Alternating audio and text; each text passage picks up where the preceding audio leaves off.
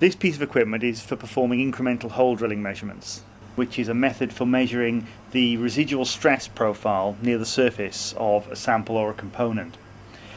This is the sample that we're measuring, this roughly triangular sample which has been mounted on the top of this base plate.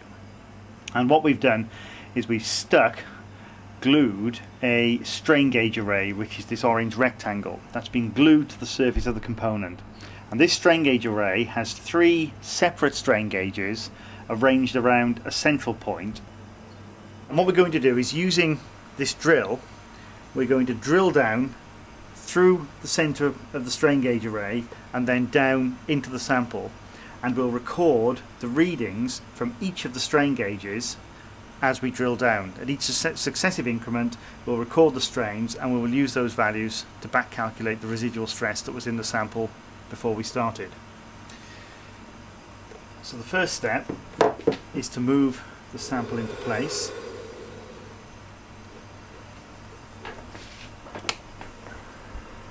Have some illumination, and then I'm just going to use this eyepiece to centre the sample beneath where the drill will be mounted. That's now centred, so I can take the eyepiece out and mount the drill.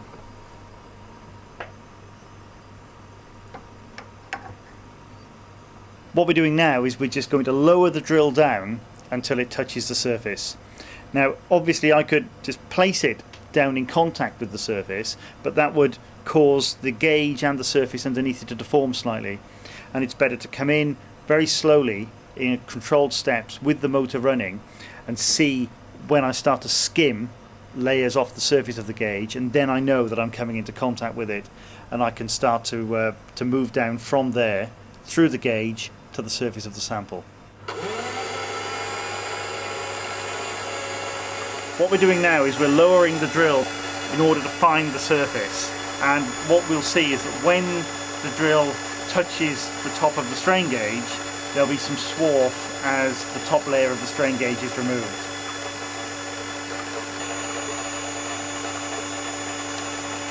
And that's it.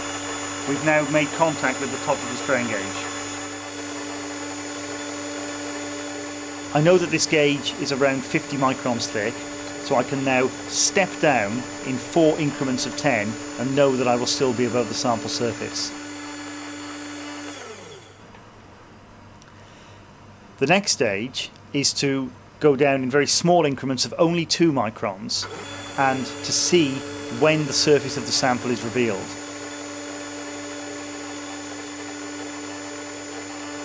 So when we finally go through the bottom of the gauge, what we're looking at is the clean metal surface underneath. The drill is now in contact with the surface of the sample, and we're ready to drill the first increment and take the first set of strain readings.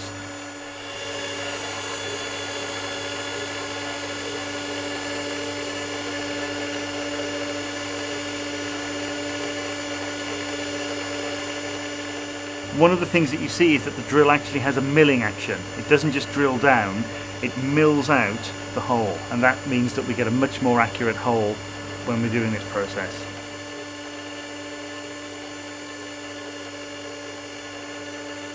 So we've just drilled our first increment of 32 microns, and the relaxed strains are 2, 4 and 4 microstrain on the 3 gauges.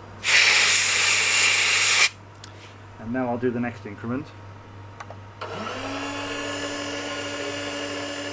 It's worth saying that it's not possible to do a direct conversion from strain to stress, because this isn't as simple as saying that we multiply by the Young's modulus to get stress. We have to take these strains and use them to back calculate the residual stresses.